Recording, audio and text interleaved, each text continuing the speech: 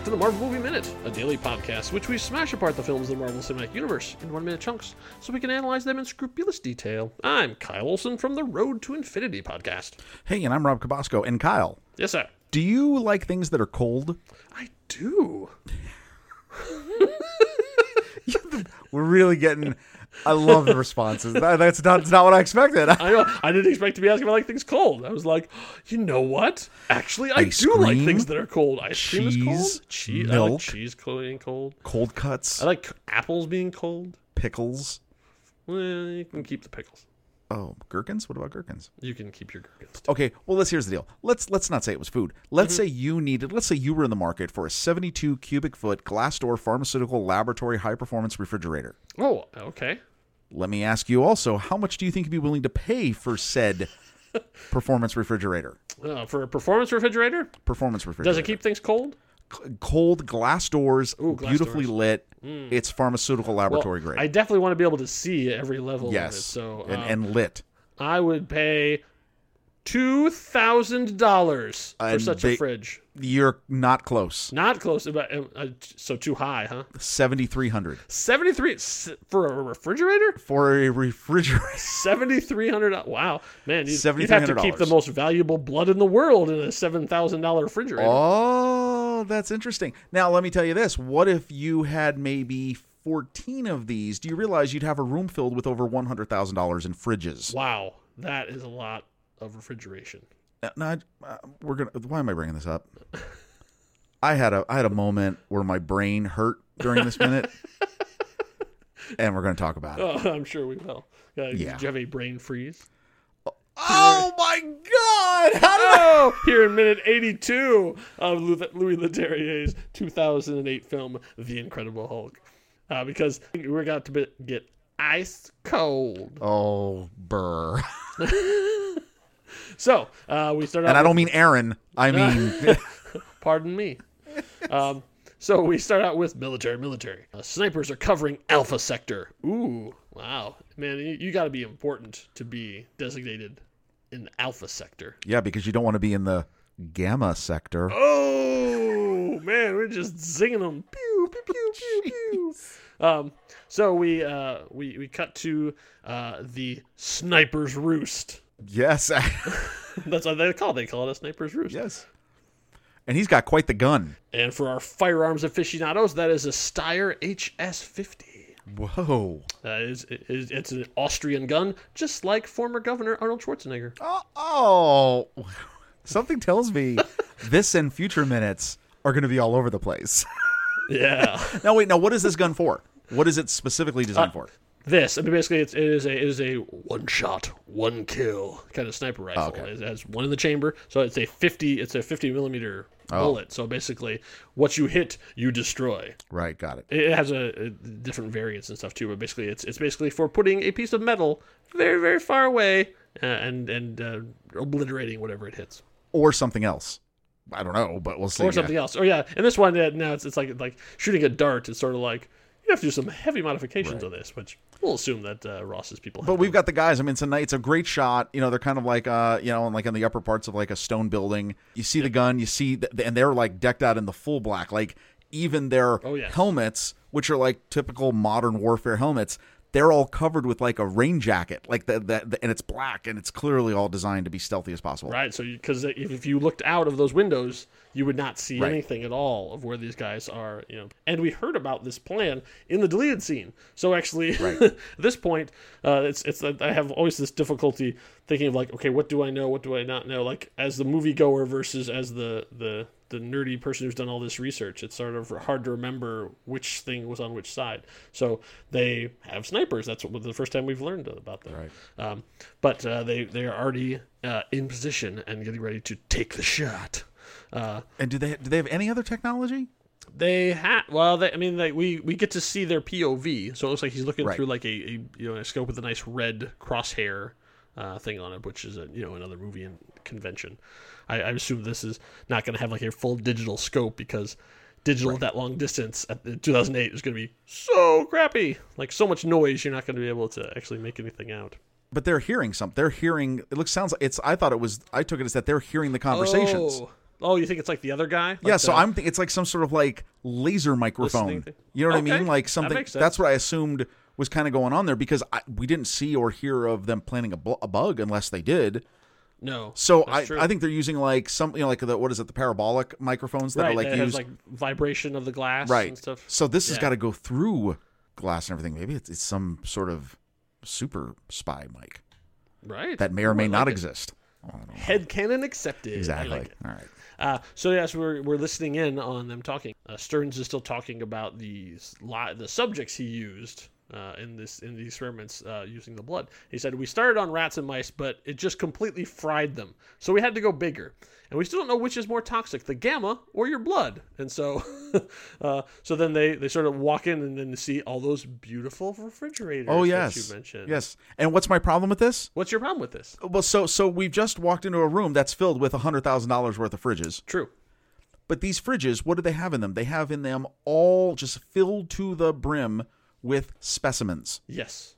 And you're telling me that you've done these specimens. They're super fragile. They're in these fridges with windows.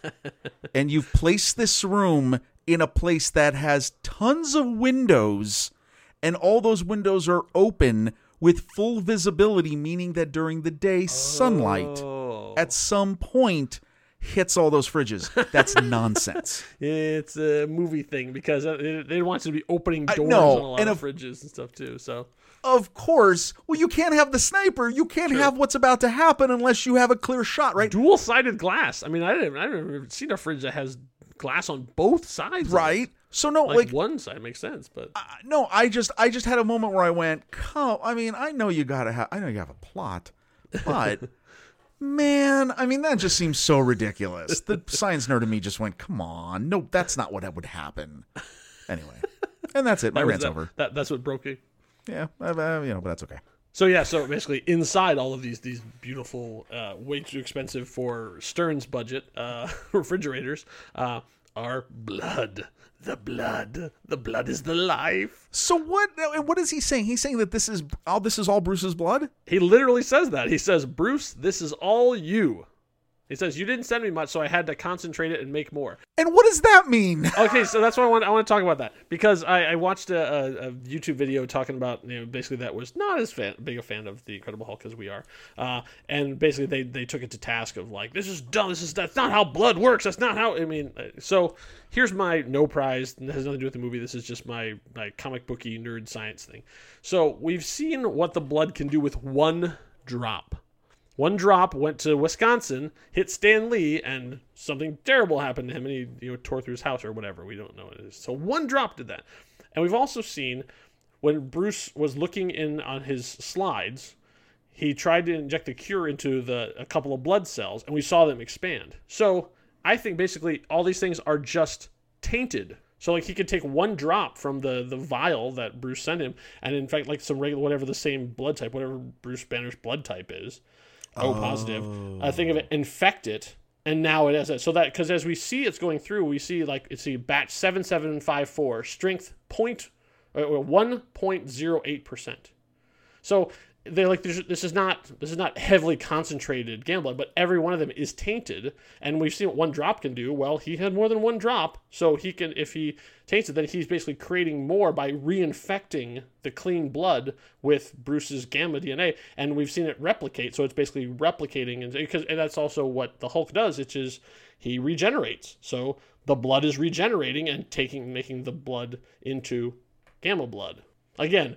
Not really based in the movie. They're not really saying any of that kind of stuff, but that was my interpretation, my understanding of it. So that's why I sort of like, oh yeah, I get that. Can I tell you something? Yeah. You turned me. I brought you around on it? That actually, yeah, that's kind of amazing. That actually makes complete sense. Well, and plus, okay, again, kudo to the prop department. Mm-hmm. When you pan over, so you're seeing all of these refrigerators, and they've all got like the typical bag you would see of when you've seen any procedural medical drama, and they bring out the bag of blood, or in real life, right?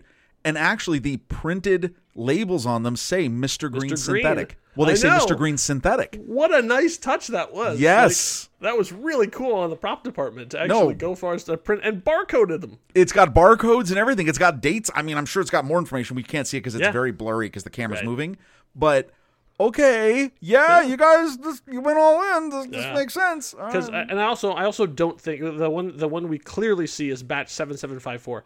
I don't think he actually has made 7,754. I think that's his designation. Right. As it goes to the next, because the next aisle over, the next column or whatever is batch 7867, and so there's not 100. No, between there. No, so, in fact, actually, it's a designation. It's a designation. You know? There's a shot when they go to a close up shot, and basically this whole scene is just shots of this beautifully illuminated. Room. Again, I love that shot of like the camera is coming down, probably on a crane again, and Bruce comes around and sees cabinet after cabinet of his own blood. And just imagine if you ever seen like the craziest Sub-Zero refrige that people have in their houses, their crazy houses. You know, it's just imagine just a room full of that, beautifully lit with this blue fluorescent sort of LED light. It just looks awesome. And they go to a shot with Betty, and she's kind of like looking at it. And if you even look, you can clearly make out the three batches that are right as she's looking at are 1973, 3358, and 5598. Yeah. It would be wonderful to think that there's some meaning behind all these numbers. Lots of numbers floating. Yeah, I didn't even bother to put it in my search engine because there's so many numbers flying around this scene. But Stearns is so proud. Oh, yeah. Like, he's like, these are his children. What I did. Yeah, look what I did. Isn't this awesome? He says, with a little more trial and error, there's no end to what we can do. This is potentially Olympian. Oh, God, I love the turn of phrase. I don't know if this is Zach Penn or if this is Edward Norton, but I love the turns of phrases that Stearns uses all through all these scenes. So he says, this gamma technology has limitless applications. We'll unlock hundreds of cures. We will make humans impervious to disease. Well, that would be nice. That would be nice. Right now, that would be super great. That would be great. Who wouldn't take the gamma cure? But I'm going to take a moment here to take the movie to task, though. While I just admitted defending a decision, I'm going to take it because through the whole movie, we have seen Bruce running from the law, hiding, trying to cure himself, doing stuff, and it's always about him. Bruce's nightmare is the military getting this technology and using it. Oh, yeah. But that has been such a low simmer through the whole movie. I feel like now we're getting this moment where we're supposed to be like, oh my God, he has his blood, it could be turned and everything. And it's like, oh yeah, this kind of came out of nowhere. Like, this really hasn't been a part of the whole thing. Like, now all this stuff is here. The military could just take it and they can make soldiers. But it's been so much of the chase that there's not really have been a moment where we sink in where it's like, oh man, this could be really bad if the soldiers are hulked out and running on the battlefields and stuff too. And this is what Bruce has been trying to stop from happening. I kind of wish that had been a major factor where we have that oh no moment when he walks in, as opposed to like, oh, okay. Oh, I think he is. No, actually, I think he's walking around. He's doing great. I'm saying we as the audience, he walks in and sees the blood and you kind of go, oh, okay. And you kind of have to be told why this is a big deal. And you kind of have to go off of Bruce's reaction. You kind of go, oh, yeah, okay. All right. Yeah. No, see, I don't think they landed. Well, no, because you have to go all the way back to the first 10 minutes of the movie, right, to realize. Yeah, right. Remember how careful he was sending the one vial and how he flipped out at the cut, like. Yeah, but that's the thing. We're at minute 82, right? And you have to go back to minute 10. We're calling back an hour, like an hour ago. Yeah, no, that's true. In movie times, that's a lot. We've come a long way since then. I don't know. It's like I don't feel like they land this moment. Just one other thing I wanted to talk about the way this scene is crafted. One of the things I think that they do also a tremendous job with is this scene, and if you see this with all the fridges. Not only are you dealing with the light and all the glass, you're dealing with the polished chrome sides of the fridge. So many reflections. You really have to plan your shot. Exactly. Like all those reflections, you really had to plan the shot out unless you went in digitally to remove something. But to me, I don't think you would. This is stuff that was it was very well laid out in terms of the production moving. side. So, I mean, like there's a crane in there, there's a Steadicam in there. I mean, like you have, and that's a lot of people moving too. So kudos to them to picking their angles. No, nice job. So, off of Bruce's horrified expression, we go to the protagonist or the antagonist? The antagonist. The antagonist, Blonsky. Because Blonsky has arrived, and the army has basically, you see the police like, okay, it's all yours now. The police are leaving, and this is the army. Your truck is bigger than all our cars. Thank you. We'll be outside doing parking duty. Okay. And we see now Blonsky is in full-on junkie mode. So he talked a lot about this in the commentary. Basically, that was his angle on this, is that he's talked about Iggy Pop and the heroin years, like that he's looking for a fix. So that's like everything he's going about is like, where do I get my next score? So that's like the pale face and the sweating and the short temper. Like he's like looking for his next. Oh no, and you can see it too. Yeah, the redness and stuff. Oh, the patchy redness. No, absolutely. Yeah, exactly. Like that's what he was. That's what they were going for there. So you can see he's like, look, he's also an adrenaline junkie too, because as we're going to see here soon. So meanwhile, back up on the floor, we have Bruce is trying to explain to Stearns why having all this blood is a bad thing and what needs to be done, and Stearns is just not getting it. It's like, but all my hard work. So he says, no, we have to destroy it. And that's my favorite lines. I love this in every movie it's in, is, wait, what? I love that every time it's used. All of it, tonight, we're going to incinerate it, which is interesting. The blood needs to be burned, like fire. Right. Like, they need to make sure so it's entirely destroyed. And Stern says, we could get the Nobel for this. I know. So there is a Nobel Science Prize. We don't know. Also, the Peace Prize is what we always talk about, but there is a Science and a Literature Prize. And chemistry, everything. I mean, like, isn't it? Yeah. It's all different. There's under the science. There's like I think 5 different categories you can get under there too. Right. So, so then Bruce is. He says, "You don't understand," and that's where he stops. That's where it. It ends. Yes. Yeah. This is Bruce's nightmare. Is like, hey, it's not just in you anymore. Look, it's all right here. It's like a one-stop shop. Just every soldier can come in and just get dosed up, and oh no, here we go. Yeah, and so finally, Blonsky is closing in. What's he gonna do? Hug. There's a big hug coming. Well, there's some other things coming. It's but yeah, it's about to get funny. Hey, remember that time that we were like running around in the favela together, and you ran into the. You remember where you kept looking me right in the eye every time? Every time. Well, you're gonna get yours now. All right. Hey, you know what, buddy? I brought you a Pingo Dose. Aw, do. And they just go off into the distance. That's it. It's like a Mentos commercial. And Ross is like, why? Yeah. I'll get you next time, Banner. Next time. You know where would be a great place to pontificate about what could happen? What? Where would a good place to be? If there was a... So if I wanted to go on the internet. On the internet. And talk about like wild theories about where the movie could have gone. Can you recommend any kind of place where I can Well, I'll tell you what it would be. It would have to be where you'd be comfortable, so it'd have to be a lounge. Yes. It also would be somewhat exclusive. Something of course. Everybody in. So you've got to ask for membership, and then you've got to be approved, right? Well, of course. And I would say that there's probably, because this is a higher echelon of discussion, there would have to be an executiveness to it. Well, of course. I mean, you wouldn't just want to have any old movie lounge you want to. You want an executive movie lounge. But a place like that should not be kept to just one podcast, not just a Marvel movie. No, no. We should be all inclusive for our executive movie lounge. Absolutely. We should have all our friends from the Next Reel in there as well. Yes. Why don't we call it something like the Marvel Movie Minute and Next Reel Film Podcast Executive Lounge? And why don't we put it on Facebook? Ooh, lots of people are on Facebook. It's easy to get there. So if I went to something like facebook.com/group/the next reel, I could find said lounge? Yes, you could. Ooh. And you could get you could get inside and discuss. You'll be there, and I'll be there, and everyone listening will be there. And then talk it up, because that's what we're going to do. Chat and talk and... wonder how many different ways can they do this same commercial. This is number 18. I don't know. Yeah, that's right. I don't know. It cycles through. Well, there you go. Well, please, go ahead and join. Get in there. Talk to us. Yeah, join. Come and see us. We'll be there chatting it up. So in the meantime, we'll see you back here for minute 83. Hope you had a smashing good time. Until next time, true believers. Bye.